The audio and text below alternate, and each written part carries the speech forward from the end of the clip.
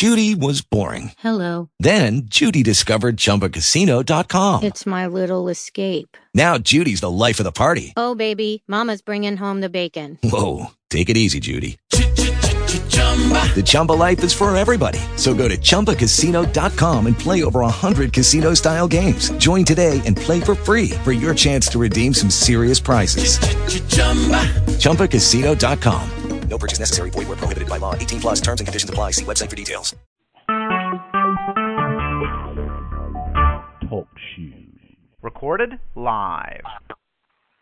I'm Mara Chawastik. And I'm Wayne Gladstone. And this is Styks and Stones. Where words will never hurt you. Yeah. Screwed it up. And Wayne said, you know what, we didn't practice. And I said, no, we did it before. It's no problem. But he was absolutely right. We should have practiced. And it's all my fault. I fucked everything up. We're all ruined for the entire night. But thank you, everyone, for joining us despite my horrible fuck-ups. Luckily, you won't have to hear as much of me because we have a wonderful guest tonight. Our guest is Frank Lesser. Frank is the author of the book Sad Monsters, which if you do not own, you should immediately just go buy, and we will remind you at the end of the show, so you don't have to run away. We'll tell you again. He's the author of Sad Monsters, and he is formerly a writer for the Colbert Report. Frank, hi. Thanks for joining us. And this is Styks and Stones. I'm sorry, I was really late. I really messed that one up. Yeah, it's actually all your fault. I know. I just wanted to take the blame off of Mara for just a second. Hey, very good to be here chatting with you guys on this computer phone-based future thing. You're doing a great job. Everybody sounds clear and good, and other than me screwing everything up, which I hope to do throughout the show, I'm going to like that. We were talking before we even started about having a recurring theme through all the shows, and I think me screwing them up would actually be a pretty good one. I think that would be good, but then also just like about an hour and a half straight of apologies and sort of self-recriminations would be key to that, I think. Like, it's a minor mistake that I don't think anybody listening really noticed, but I'm enjoying I think this is a good topic. We should just discuss this, a very self-aware, self-referential. We should all discuss times that we've screwed up the most, and that can be the whole show. Just going back through past failures and getting just continually sad and very angry at ourselves for them. I think that would work. Or you should just pick apart like last week's podcast and just go through like just at the beginning, be like, we just have a few things that we wish we'd done differently. Because regret is a key thing for I think most comedy people in one way or the other. Most people. I don't know why I meant that just comedy people. I don't know. I mean, do you think we picked apart last week's podcast enough, or do you think we need to go back over that one?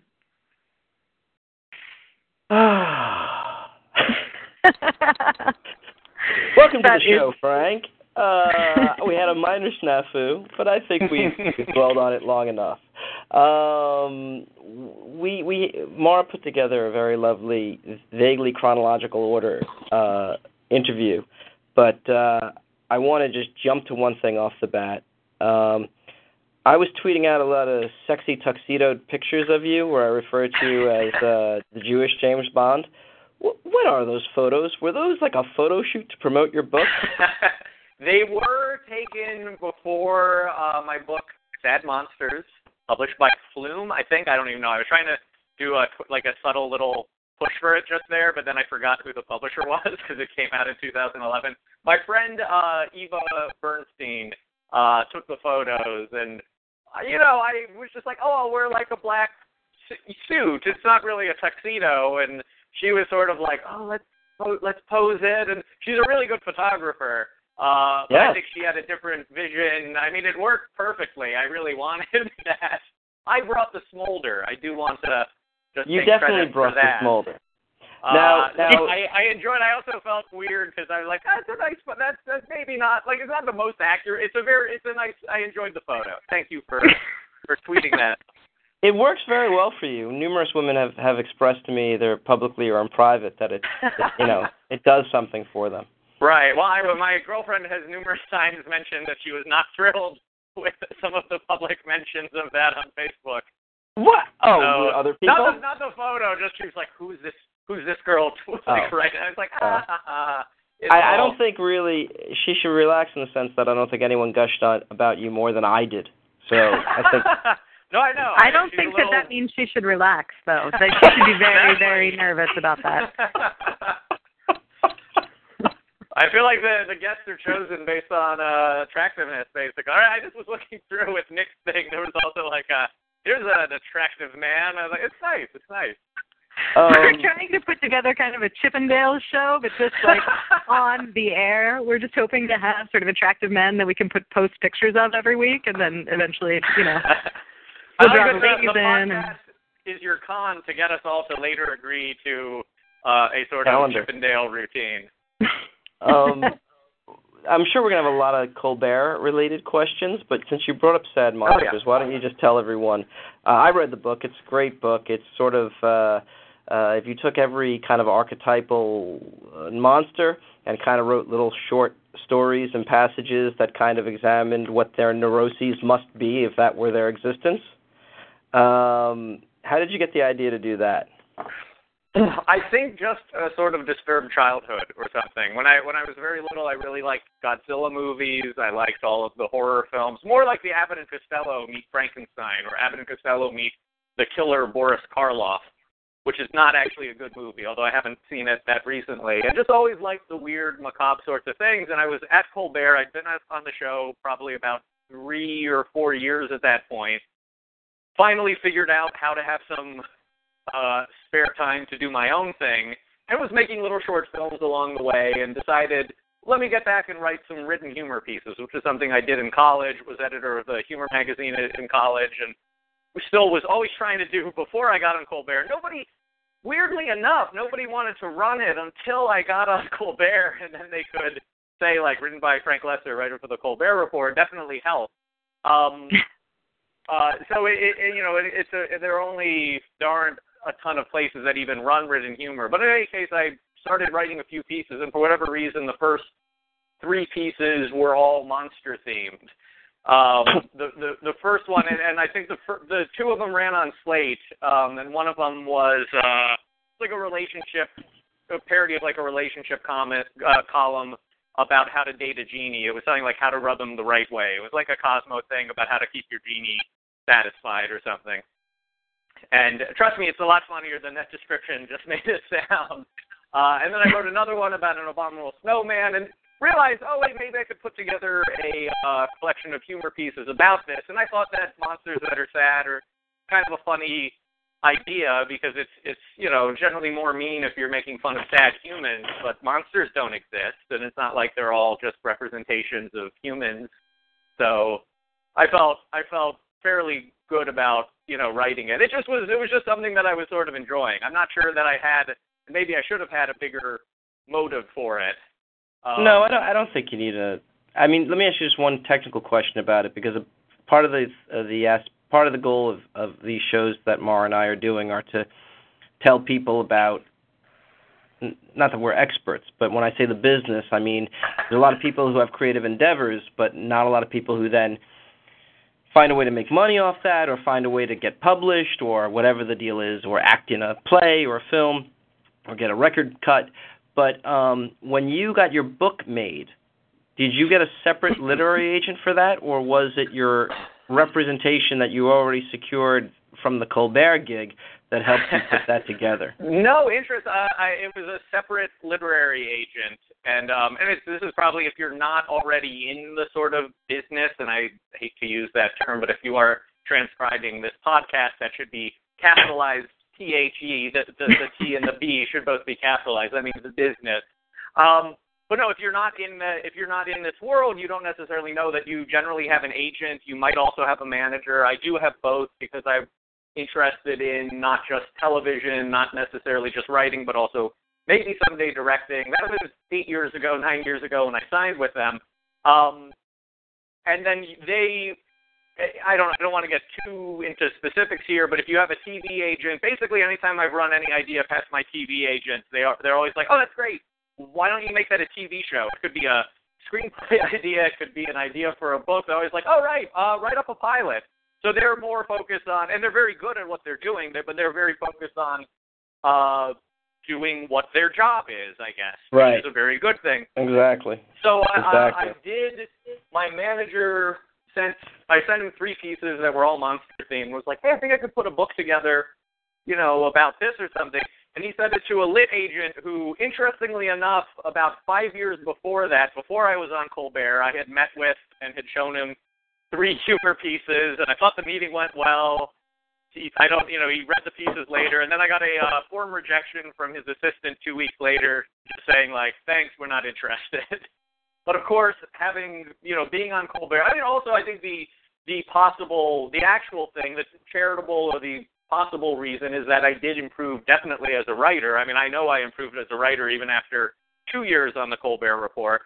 So those pieces probably were better, but I think the credit writer on the Colbert Report was very, very helpful in getting him more interested in thinking that a publisher might get interested. Right, but you had to get the literary agent. Yes. Right. So that was really what I was getting at. Did you have your TV agent introduce you? Did you do a search on your own? No, so my manager sent the pieces to this lit agent in New York, and the manager and TV agents are in LA. We're very much into the sort of sausage part of how the comedy sausage show is made. So I'm sure everybody listening is like, great. No, I think hilarious. That is interesting. No, don't you think? I mean, people don't realize that all the reps for everything in TV in Hollywood, that's all West Coast. But books still are very New York. I mean, the lit agents are in New York. The publishers are in New York. It is 2 totally separate worlds separated by a country, I guess, of people who are doing something besides books and television, whatever that is. But, right, did you know that when you were writing your humor magazine in college, that was the world that you were... No, I had no idea about any of that. And I just wanted to very quickly say, some of the agencies do have some New York offices. Some of the smaller boutique agencies are in New York. But, yeah, the main ones, the big, there are only 4 now because a couple merged. But the 4 big ones are mainly headquartered in L.A. No, I didn't really know anything when I graduated, and I'm from that part of the main country that the flyover country from Columbus, Ohio. I only mentioned to get some sort of legitimacy so people think I'm like a real American. It doesn't work if you're not. Were you afraid that you were going to come off as a big city elitist or something? You have to rely on the Ohio cred. It's often? That photo. I think it's that photo that you guys tweeted. I look like a typical East Coast intellectual, liberal, all code words. We know. We all know. I was going to say. Yeah, we all know what that's code for. Sure. By the way, I did make for spy. Wait, what? Wait, the quick question is, which one of us is sending a telegram via Western Union? There's like a beeping going on. That out too. Maddening. Wait, what is it? I think it's Frank. Frank, do you not hear that? Too. Beep, beep, beep, beep, beep, like. Oh no, I'm not hearing the beep. Yeah, it's definitely you. I just paced my entire living room trying to figure out, if I stand here, if I stand there. I completely didn't listen to you for several minutes. Oh, no. I feel like everything... Wait, are people commenting on the chat thing? Well, I am, that's... Mara and I are, so that's... Yeah, we're going to blame you. Let's just do it. We're 14 minutes into the podcast. Let's just do a quick recap. First, Mara destroyed the first 3 minutes by saying this, which was detrimental to the entire show. Then you ruined the next, I'd say, 8 to 9 minutes with this kind of beeping, which we're just going to blame you for, even though I don't have any proof that it's any more you than anyone else. So if we could all just vote in the chat room, I think I win. I haven't destroyed the podcast yet, except from the content of what I've been saying. Yeah, but weren't you supposed to? Wasn't that, didn't you promise, I will ruin the podcast for Mara? I thought so. It was really more of a guideline than a rule. Okay. But I'd like to say that I'm doing my part as the guest. I want to be polite and help ruin it as much as I can. I'm talking about the intricacies of the comedy writing representation world. Frank, that was the most gentlemanly thing ever done for me, really. I made a fool out of myself, and then you stepped in and tried to just make a bigger one. I don't think you made a fool of yourself. You didn't make a fool of yourself. You said one extra word. It's a joke. Obviously, I'm talking over the top. My God. I don't know if you know jokes, but there's these things. Yeah. Here's the deal. So I had wanted to, like, the goal of these shows to, like, show people, like, a normal, pragmatic path to actually having careers in art. And last week we didn't do it because Nick had a crazy story where, like, he was counting radiators in a factory and he made his own printed magazine and sent it off to America, and then Greg Gutfeld became his savior and suddenly he was an editor for Maxim magazine. That's a crazy, not normal story. But Frank's story about how he got the huge break of Colbert is basically as equally as frustrating and infuriating for our listeners, and not like anyone else's story, I'm sure, on the Colbert Report.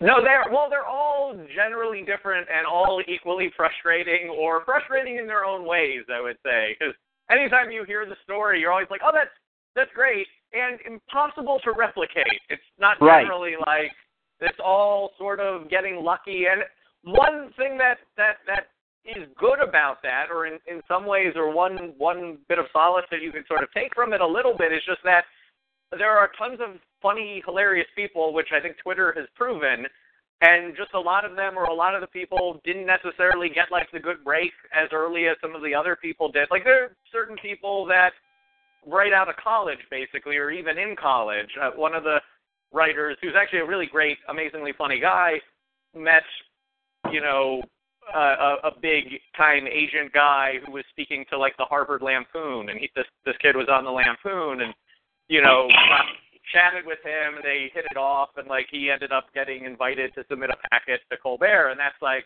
I mean, actually, maybe that's the best one if you really want to do it. Right. That's what I mean. That makes sense. Go to Harvard and write for the Harvard Lampoon, and that will up your chances about 500% probably. Sure. Yeah. The Conan O'Brien story makes sense. Also, try to be Frank Rich's son. I'm just kidding. Simon Rich is actually one of the funniest writers. The other thing that I would say that's also somewhat encouraging, though, is of all the people who've gotten the lucky break, almost every single person, at least at Colbert, that I've met, and in most of the other late-night comedy worlds, are incredibly talented people. So it's never really, or it's very rare, at least, I think, in that particular subset of the comedy writing field, it could be a little different. You since you have to generate jokes so often and under such sort of stressful circumstances, but the people who do get it are amazingly talented. Almost all of them did have some good lucky break, whether it was 20 years ago they were doing improv with Stephen Colbert in Chicago, and later when he got a show, he was like, hey, would you want to submit a packet, or they knew somebody else, or something else happened, or one other kid. God damn it, Frank. I feel like you just encouraged a ton of people to do improv in Chicago, and that was just not necessary. Nobody needed to be given encouragement for that. And to go to Harvard, two things that you really shouldn't. The very useful but also most insufferable things you could do would be someone who went to Harvard and does improv. I'm kidding. It's a great school. It's very good school. It's okay. But I don't think you can bring Harvard down in this show. I don't think you can single-handedly ruin its reputation. I have to be very careful about what I say about anyone on this podcast. I don't want to piss off anybody. I hear Harvard's an okay college. So, keeping that in mind, I in no way want, like, dirt or behind the scenes. I just want, like, generalities. Colbert, I'm sure, is its own specific niche, but, like, can you just even vaguely give people a sense of, like, what it's like to go to quote-unquote work when your work is coming up with 30 minutes of content for 5 shows a week? Like, what is that experience like? Is there structure to it? Do you know that, like, 9 a.m. you're going to have a meeting about headlines, and then at noon we talk about longer pieces? And there was a definite structure, and there are different articles where people have gone into a little more detail, or at one point Colbert allowed a New York Times reporter to come in and kind of watch the process. And I think at a few other points, reporters got, like, a really good access to see how everything worked. There was a very set schedule, but a lot of it, especially actually because Stephen came from such a strong improv background, there was a good sense of looseness, and they always were up for hearing other ideas. The thing that, this was maybe at some point in my first year there that I sort of realized that it was the most like anything in high school that I'd experienced since high school. That could be because in college I was doing a lot of fiction writing classes and not really taking real classes and sleeping in really late. But we would have, because it's a daily show, we would have morning assignments that would be due at about anywhere from 12:30 to 1:30, depending on when they moved the deadline or if you were running a little bit late, essentially. And that would often be for the stuff we pitched in the morning. You'd pitch stuff to the head writers, then the head writer would sort of cull the joke herd, and you'd have to repitch some of the jokes that they liked to Steven, which for me was something I didn't care for that much because I don't like repeating jokes necessarily. It's possibly part of the reason I don't do stand-up. You tell a joke upstairs in front of all the writers, it would kill, everybody would love it. You'd be downstairs, and for me, I'd always be like, well, I'll just tweak it a little bit. Let me retell it, and you miss the beat, you don't say it right. All the writers have already heard it, so none of them are laughing, and Steven doesn't laugh, the bit doesn't get on, and you're like, I killed upstairs, what's going on? And also, it's terrible because Steven's the funniest guy I've ever met, and I think any writer on the show would tell you that, partially because they want to keep their jobs, but also because it's absolutely the truth. But it's very rough when he doesn't laugh at your joke because you're like, oh, the funniest guy in the world didn't like that joke. That kind of stuff. But it's also great. It's not some hack cutting your joke. It's like a really funny person who didn't like the joke. So you can't really be that frustrated where you're like, this person doesn't know what they're talking about. Right. Yeah. Well, yeah. How does the idea would be? Oh, I'm sorry. Go ahead. No, I was gonna. We can keep going, but I was gonna jump in and play a game here. Is that all right, or do you want to? I have a very quick question. I mean, go for quick. it. If Frank answers it quickly, it'll be very quick. And then I tweeted the pic of you. The thing I loved where you were Stephen Colbert's stunt beard, where you were quite Semitic at that point, and Stephen wanted to have a beard to stroke to make a dramatic point, but he was clean shaven, so you just leaned over his shoulder and he stroked your face. How did that bit come out? So that was pretty much just good luck, being in the right place at the right time. The guest, I think, was John Sexton, who at the time was, I think, the president or head of NYU. And my office mate, Mike Brum, and I were both doing guest questions for that. That's where we'd sit.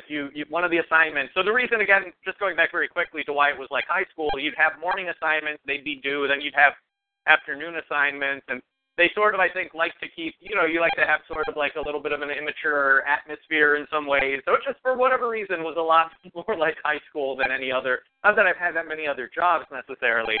But in any case, Mike and I were doing guest questions for that guest, and the way you do it, you'd each write about 10 joke questions, and then it would happen about once a week.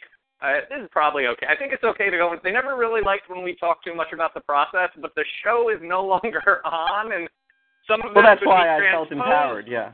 Exactly. Some of it could be transposed, I'm sure, to the new show, but not exactly in the same way.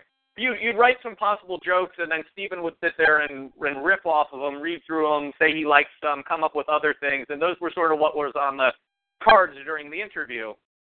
I thought it was interesting. This is a tangent, a side tangent to my other tangent. But when Penn Teller was on the show, he was like, "What's on these cards?" And he grabbed Stephen's cards and tore them up and everything. And I remember, I think one of our showrunners or the head writer was like, he sensed that he would do it. But I kind of thought it was me. I was like, oh, he's Penn Teller. He likes to call people Penn Jillette? Not on bull. Yes.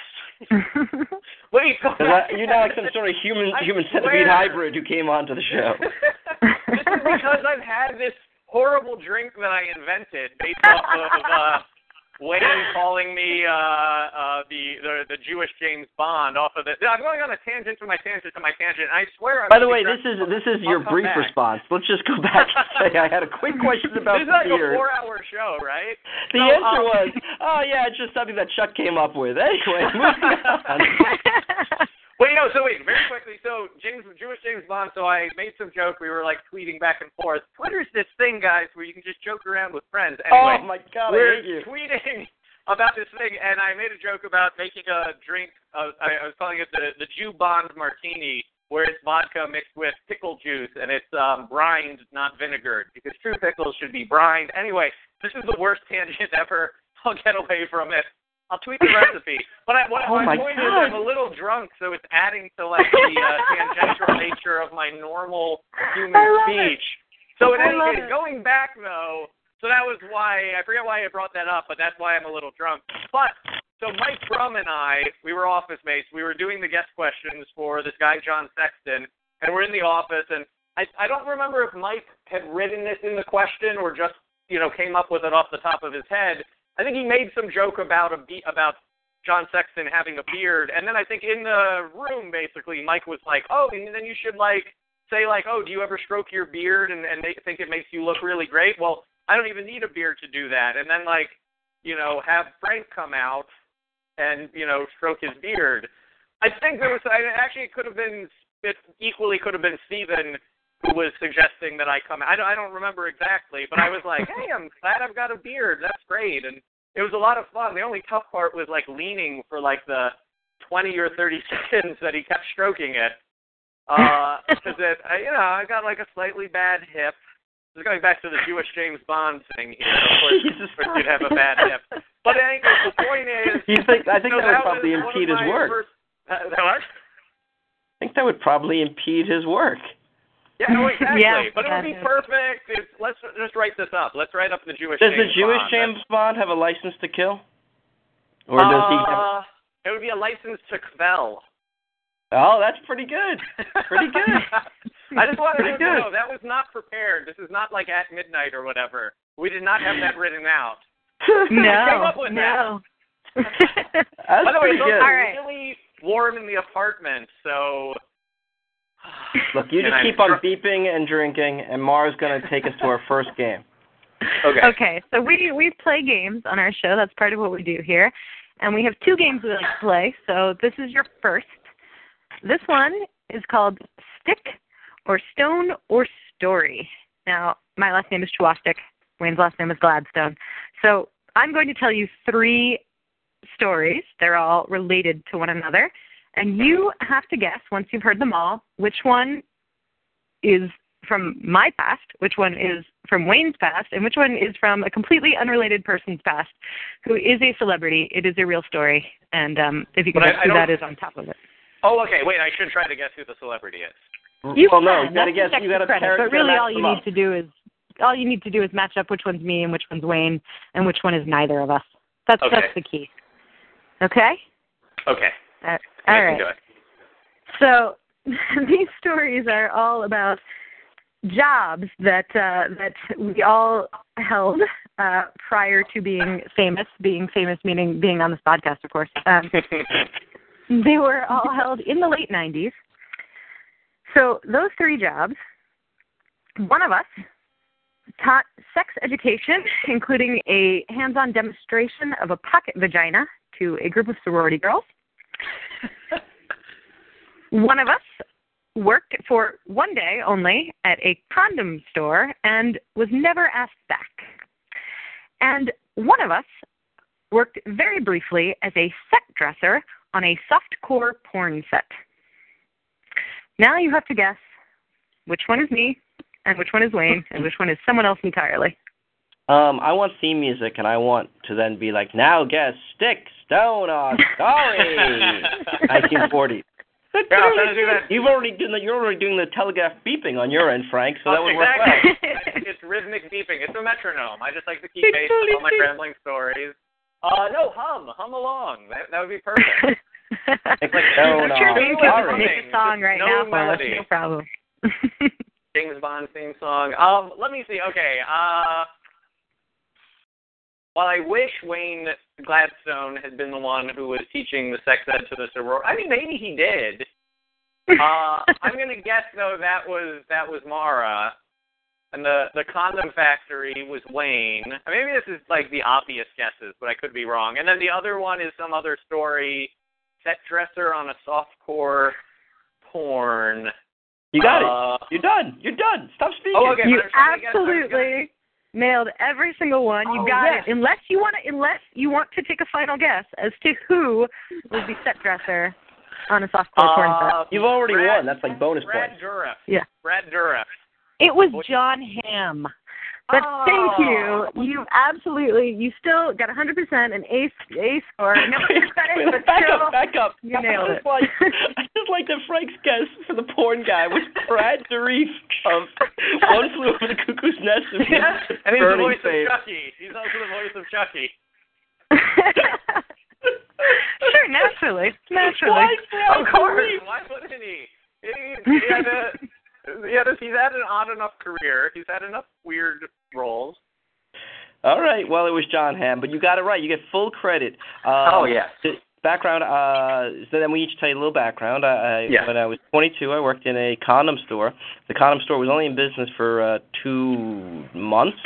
And when the shift was over, they counted down my drawer, and like $20 to $50 was missing, allegedly. So either my math sucked, or I stole, which I didn't, or the person who owned the store couldn't count.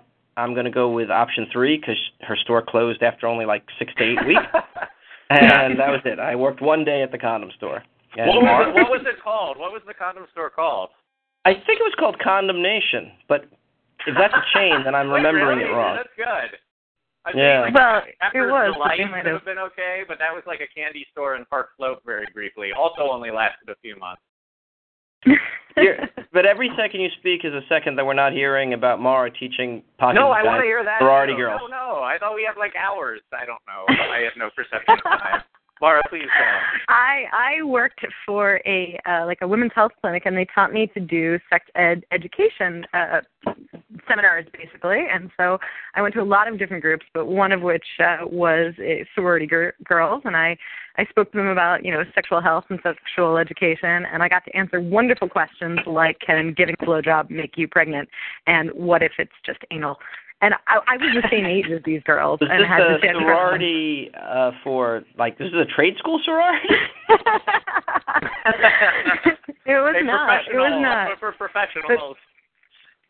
These 18-year-olds needed some extra education, and I got to hand around a pocket vagina and have everyone feel what it felt like. For some reason, I didn't didn't they have their own vagina? They gave me. Exactly. I know, right? But we were talking about like sex toys, just general sex toys. So it was like, here's the dildo, here's the pocket vagina.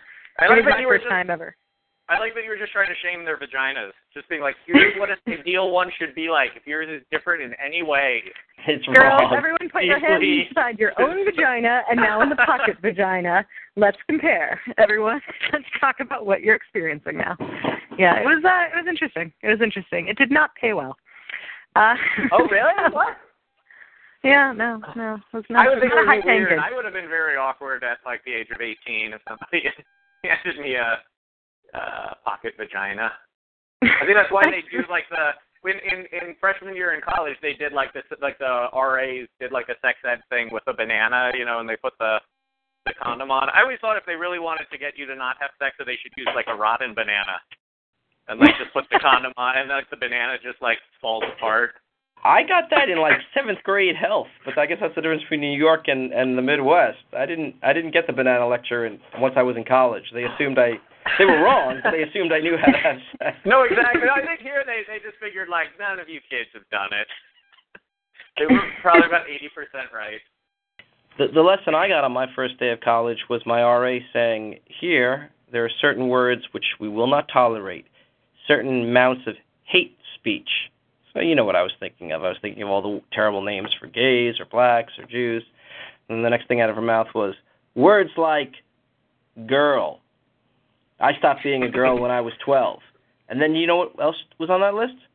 Nothing. That's it. That was the only prescribed word she had. She was done.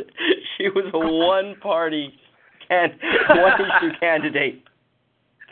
So yeah. So I would have taken the rotten banana. I like they skipped all the other terrible things. I guess not to say those things. None of that story is made up. That's it. She was going to give a list of hate speech. The word was girl, and then she passed the mic to the other. We had in I don't know if this was middle school or 9th grade, 2 people, a man and a woman, came to our high school to, I don't know what it was. They were like trying to talk about not really sexuality. I don't know if it was gender, but they split the whole class or everybody in the auditorium into boys went into the gym and I think the girls stayed in the auditorium, and that they were asking us separate things, around. So, or maybe it was the other way. I think the boys, we were still in the auditorium. I'm sure that detail was completely non-essential to the story.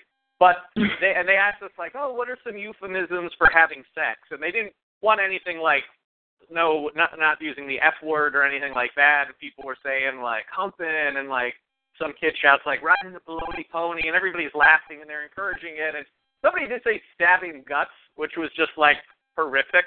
But anyway, then at the end of it, like, you know, they're encouraging a bunch of middle schoolers and ninth graders to like come up with different words for sex. At the end, they bring the boys and girls together, and the whole point of it was, and they're like, so I just want you guys to know what the boys said was disgusting. What you all were saying was horrible.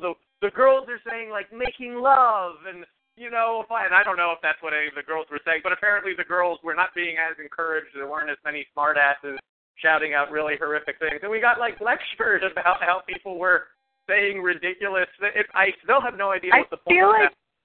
That whole auditorium became like comedy writers. Like every single one, they were just like, "Oh, this is great! I can just like come up with ridiculous names for things. Oh, this is what I'm doing. This is what I'm devoting my life to." Well, that's disappointingly, I don't think anyone was. I think they were just, you know, they were like street jokes that they'd heard before. I was too shy at that point. I mean, I would never have shouted out in a crowded auditorium of other high schoolers a euphemism for sex. It was basically just a way to get kids beaten up after school, probably.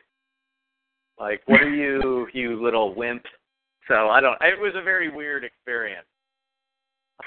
That sounds weird. Do you guys have more detail of John Hamm's story? I'm just kidding. I don't care about John Hamm. Oh. Yeah, speaking of John Hamm in college, there was that whole story about him beating the crap out of a pledge with a hammer. Did you see that? Okay, that just brought it down. No, yeah. I saw something on it. I would have never believed that a really tall, good-looking guy in a fraternity would have been mean to somebody else. That was so shocking to me when I learned that.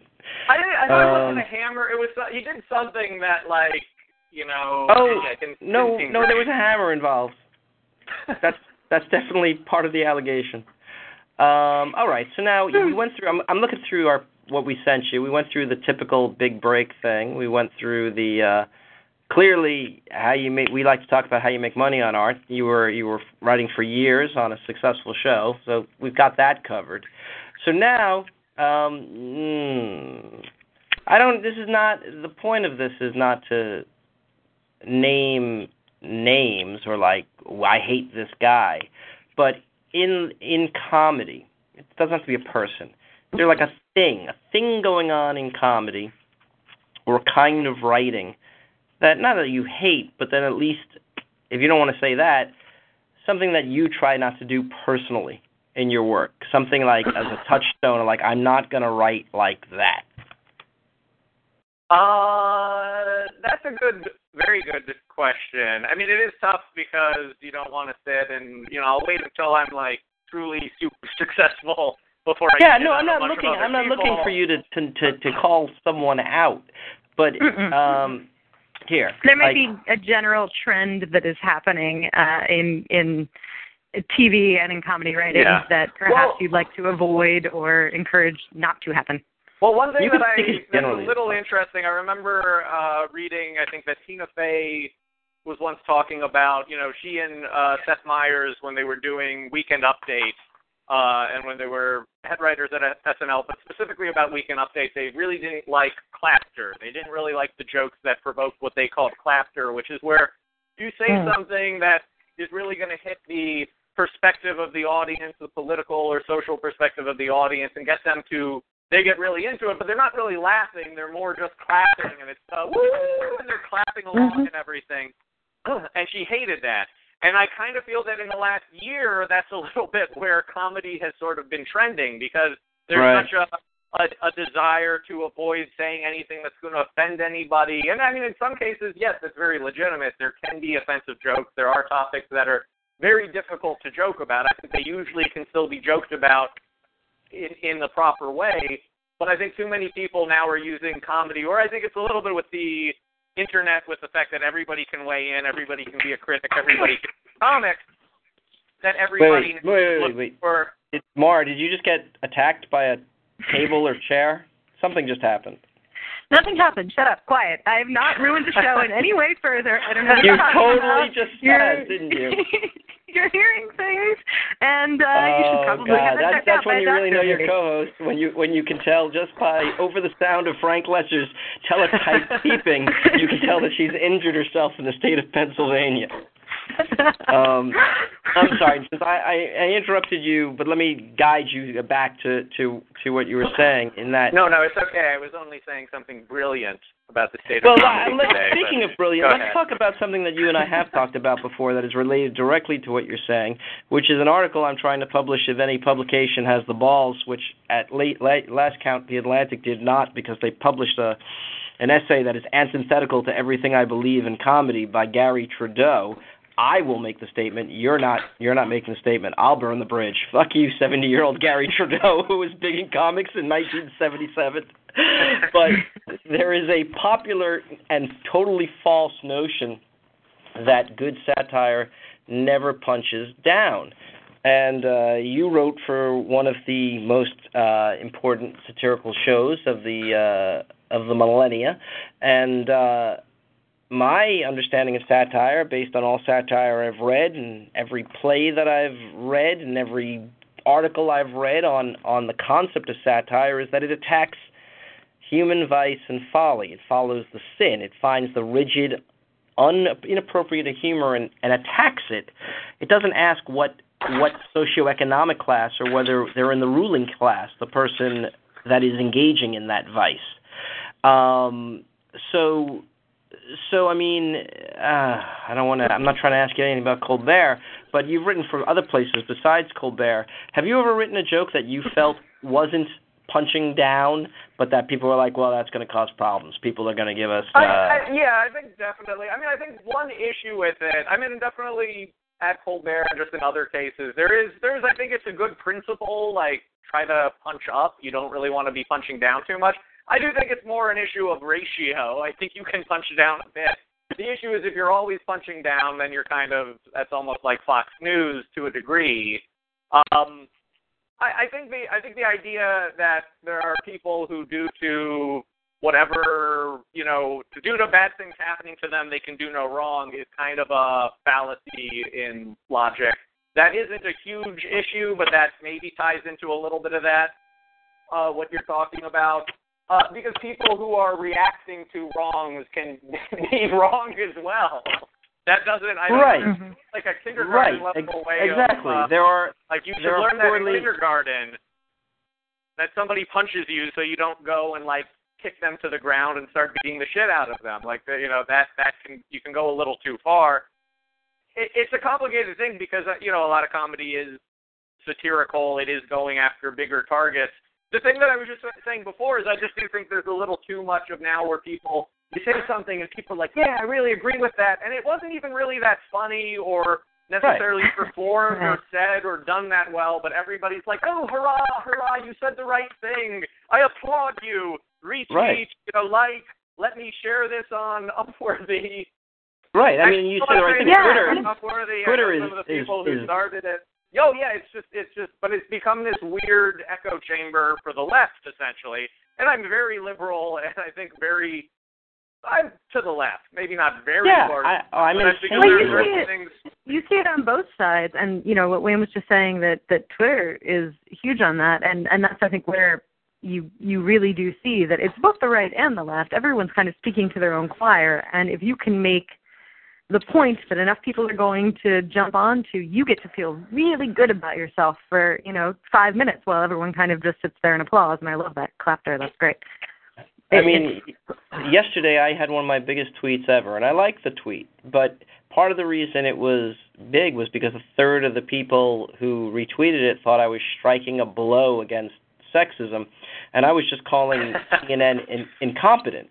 CNN ran a picture of Billy Joel next to his wife, and the caption was his new wife, who's 33 and he's 60, whatever, and it said, "Is Billy Joel too old for this?"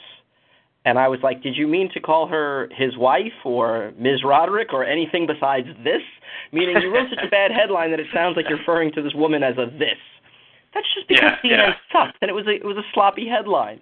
But, people were just stop this objectification of women. Yeah. Obviously, people who did not know Wayne really just thought this guy must be It's just crazy knowing Wayne because we know he hates women. So misogyny. I mean, the whole point is that they're so incompetent they weren't even aware of the sexist implication of their work. Mm-hmm. But the joke was calling them incompetent.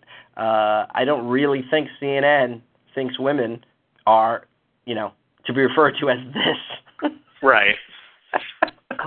No, I mean, I think a part of it, and I mean that's different. Like that's it's annoying on two levels, I think, because the one level is where I think jokes that aren't quite as good or things that aren't quite getting praised because they're like, this is good for society, and you're like, but it's not necessarily good art. It's not necessarily the greatest writing or anything. The more troubling one, I think, is where everybody. And sort of like that book that guy who wrote the Man Who Stared at Goats book or whatever wrote about, like, the internet shaming, like, so you've been publicly shamed sort of thing, where everybody on the internet likes to run off at whoever said the wrong thing today. And to a small degree, and I don't think, I'm not blaming either show for this or anything, but I think it's the audience is misinterpreting to a degree what The Daily Show and what The Colbert Report and what some of these other news shows are doing, where you're going after big public figures who are actually promoting legislation or who have big platforms on television, and they're saying terrible things. And I think people are now like, oh, well, I'm going to give the Jon Stewart treatment to some woman with 25 followers who tweeted the wrong thing, not realizing what she was doing, and it, just ruining lives. And you're like, well, that's very different. They're not public figures. I don't think they were really thinking through what they said, and there's no way to really it's all a cardinal sin. There are no gradations of wrongness. Essentially, I don't know. I'd like. Well, I mean, people I think don't really know what satire even is. I mean, on Colbert, where you wrote just about everything was satirical, even if it wasn't by definition, because it was at least satirical in tone, because everything was the inverse of what Stephen Colbert was really saying, because he was in a character. On The Daily Show, and this is not a criticism. The Daily Show is great, and Jon Stewart is maybe my, all-time hero, but sometimes he's just making fun of something. Making fun of something isn't necessarily satirical, but I think to the world today, that's what satire is. Saying something sucks by itself is just satire, so you don't want to... Yeah? Oh, no, I mean, I think it's okay to do that if the person's a real jerk. Like, I think it's fine. So do I, but I'm just saying it's a funny joke making fun of someone who deserves it, but it's not necessarily satire. Satire is not just tooling on someone. Oh, yeah. So I think people think that's what it is, just mocking. They think it's synonymous with mocking, and that's why they think you can't mock, someone who's not empowered. But if you're doing more than mocking, there's a chance you can. But before, we got the time running down, and we've got 2 games per show. We did Stick, Stone, Story, which you won. The guest last week lost, so you are the first person in the history of the show to win Stick, Stone, Story. If you get this right, you will be the first person to win this game, which is called Highbrow, Lowbrow. Personally, I love mixing highbrow and lowbrow in my work, and I enjoy things that are both. This game is both. You have to get 3 questions right. I've prepared 2 highbrow questions and 2 lowbrow questions. Each gets progressively harder. You can choose which category, but necessarily, since you have to get 3, you have to do at least 2 from one and 1 from the other. So, today's theme, based around you, is a comedy writer theme, 4 questions based around the comedy writer theme. Let's play highbrow, lowbrow. Pick away. Okay. Wait, what do I pick? You have to pick the category, highbrow or lowbrow. Oh, wait, but I thought you asked 2 highbrow and 2 lowbrow questions. I do, but you only have to get 3 right. So you can, and they each get, the first question is easier than the second question in each category. Oh, okay. Oh, but I just pick which ones go first. Right. Right, okay, but if you get the first 3 right, you will avoid the hardest question in the category you don't want. Okay. I don't know. I enjoy both brows. Quite middle brow, guys, right? That's actually a thing. That's all the time we have, folks. Let's start with highbrow. Let's start with highbrow. Okay. This is the easier of the 2 highbrow questions. This staff writer for the 1983 season of SNL went on to co-create one of the most popular sitcoms of the 90s. Oh, Larry David. Correct. Well now, the thing is, done. you don't have to stick in the highbrow category now. You could jump to lowbrow. You don't have to do two in a row. So highbrow, you can have a question in highbrow that's harder, or you could jump to lowbrow. Well, don't I mean, if I get, like, I could, I guess, like, I could get two wrong, and then I don't even get the fourth one. Uh-huh. Right. I should have done a shoebox diagram and sent this to your Let me house. stick with the next highbrow. I'll go with the next highbrow. Okay. Oh, by the way, so these two highbrow questions were both based on famous comedy shows with ensemble, with a large and a talented staff. So the first one was SNL. Wayne, I want to go to the lowbrow easy one. Changed my mind. Yeah, that made more sense. Okay. Yeah, I just thought it through game theory wise. Okay. Yeah, I know. Right. You know what? I don't like you anymore. All right. Which grossed more at the box office? Blazing Saddles or Something About Mary? Well, that's tough. Are you adjusting for inflation? Are these figures adjusted for inflation? I'm going to contest this if I get it wrong. Wow. Yes, they're adjusted. I'm going to say there's something about Mary. One of the there's something about Mary. Yes. Frank, you're very good at games. Because I know you are just nailing all of these. Well, I think the Farrelly brothers, I think their biggest hit. I think even bigger than Dumb and Dumber.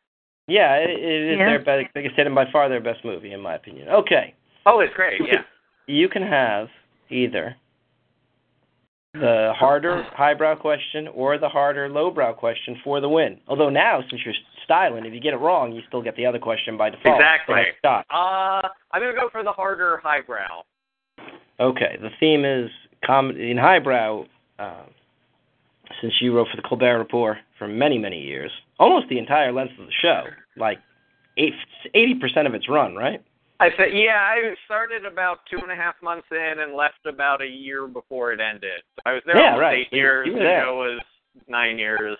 Right. Okay. It's really more like 83%. No, I'm kidding. I have no idea. So we did SNL, which is a big ensemble comedy writer show. Next, we're going to go to your show of shows, which is before You're on My Time. Maura was around for that. This writer for your show of shows went on to great success as a playwright, whose lesser-known works include Come Below Your Horn. Neil Simon.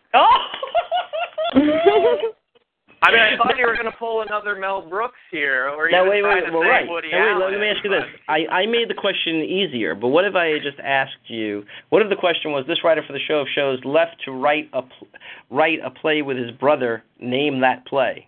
Would have you known what it was? No, I don't think I would have gotten that. That's it. Neil Simon's first play was Come Below Your Horn, which he wrote with his brother Danny Simon, who was also a writer for your show of shows. Right, and Danny Simon, I think, was like an early writing partner of Woody Allen, I believe, at some point. I don't know about that, but Woody Allen did also write for your show of shows, as did Larry Gelbart, who went on to develop MASH and wrote the screenplay to Tootsie. Ah, okay. I didn't know the Larry Gelbart. I think there was somebody else there who was huge, too. Woody Allen, Mel Brooks, Neil Simon, Larry Gelbart, and somebody else, but I can't remember. Well, you don't even need to get to the lowbrow challenge. What's his name? The director, the creator of the Dick Van Dyke Show. Carl Reiner was an actor on the show. Yeah. Yeah. Carl Reiner, Sid Caesar, and Imogen Coca were the. Never actually seen the show. I've only seen documentaries about the show. I know. I've only seen a few skits myself. But by all accounts, Sid Caesar was like the most insanely talented guy in the world. But to me, he's just like, I just think of old Sid Caesar, like doing like sticky vaudeville stuff, like on like Carol Burnett or something. Did he play the coach in Grease? He did. Yeah. I don't think that was his finest hour, but yes, he did. That's what they showed. That's like, right now he's in heaven. He's in heaven. He's like, I was the biggest television star for all of the 50s. And you just say, yeah, didn't he do a commercial for shoe polish? Wasn't he forced to be the secret square on Hollywood? That'd be key if you were like the secret. Is there a secret square? I don't know. Well, it used to be Paul Lynde. But, and then he died. And then the show went off the air. That was Alf in the reboot. Okay. Yes.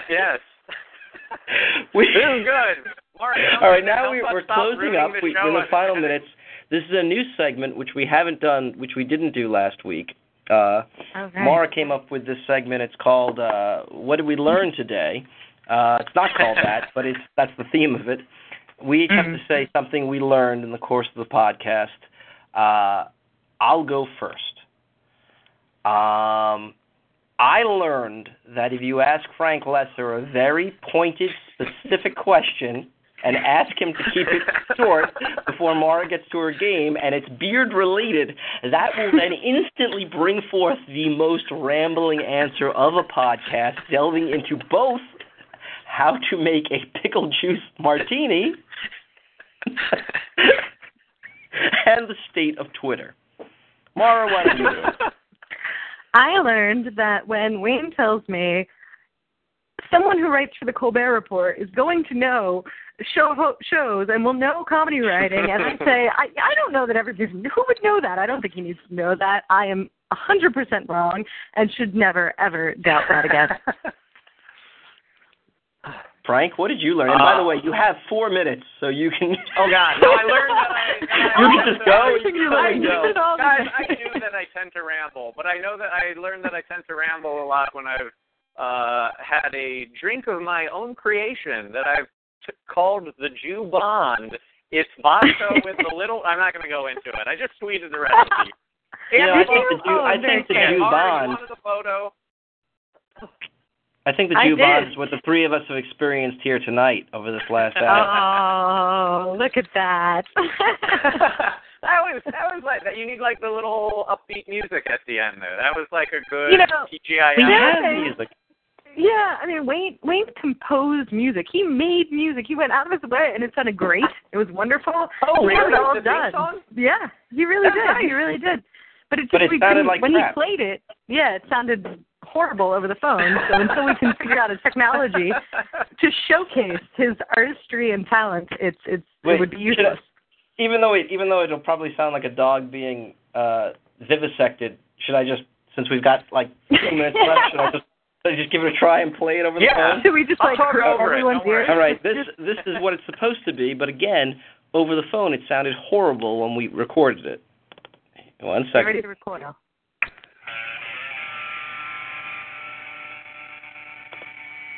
Wait, I'll do that again. Wait. The volume wasn't up. Here we go. Oh. There. Oh my God! I promise you, it actually sounds good when you're not listening to a podcast, and it doesn't sound like a jetliner kicking off. Oh, it sounds just as bad. A lot of really feedback, like really good melodic feedback. I like that. But I mean, it really does sound good if you actually are able to hear it. But also, while your ears are recovering, you can go to sadmonsters.com and buy Frank Lesser's book, which is it's really funny and really wonderful, and I encourage everyone listening to go do that immediately. It's also like kind of bizarrely sweet. It's there's something. You know, for when someone thinks monsters and satire, you think edge, and it's not that it doesn't have the edge, but there's just something kind of. The cover is very good. It's kind of like a very hairy, fanged, somewhat sad person that's terrifying that you want to pet, and I think that really captures the feeling of the book. And when you flip it over on the back, the monster's holding a little flower behind his back. Yeah, it's really sad. They all just want to be loved. I think I'm deeply messed up, and I wrote that book, and you should read it. No, but thank you. I'm glad you guys I mean, the interesting thing when you write a book, you kind of sort of hope and expect everybody you know will go out and buy it immediately, and a lot of them do. But then a lot of them don't read it for about 3 years. I know what that's like. And frankly, as long as they buy it, it's okay. But, exactly. That's the more important part, let's be honest. But like years later, they'll be like, hey, I read it. That's funny. They're like, oh. Yeah, people are first reading my first book now because I wrote the second one, and it's coming out in 2 weeks. So they're reviewed. Like the first book sold more in the last week, and more reviews popped up because they figured, I don't know. Oh, well, now... I think people don't like to be, especially with a trilogy, they don't like to wait. So now that there's 2, they'll read the first one. Oh, anyway, let's make this more about me. because you've only written for Colbert for 8 years, why would we be talking to you?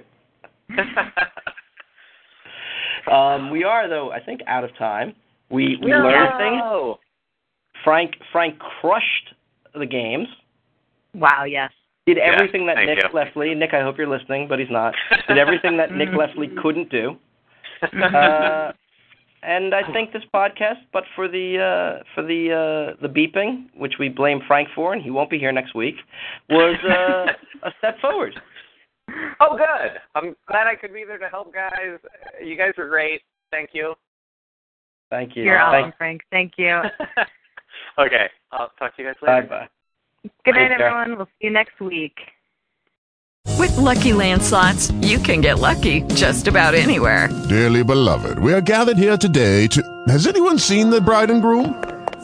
Sorry, we're here. We were getting lucky in the limo and we lost track of time. No, Lucky Land Casino, with cash prizes that add up quicker than a guest registry. In that case, I pronounce you lucky. Play for free at LuckyLandSlots.com. Daily bonuses are waiting. No purchase necessary. Void where prohibited by law. 18+. Terms and conditions apply. See website for details.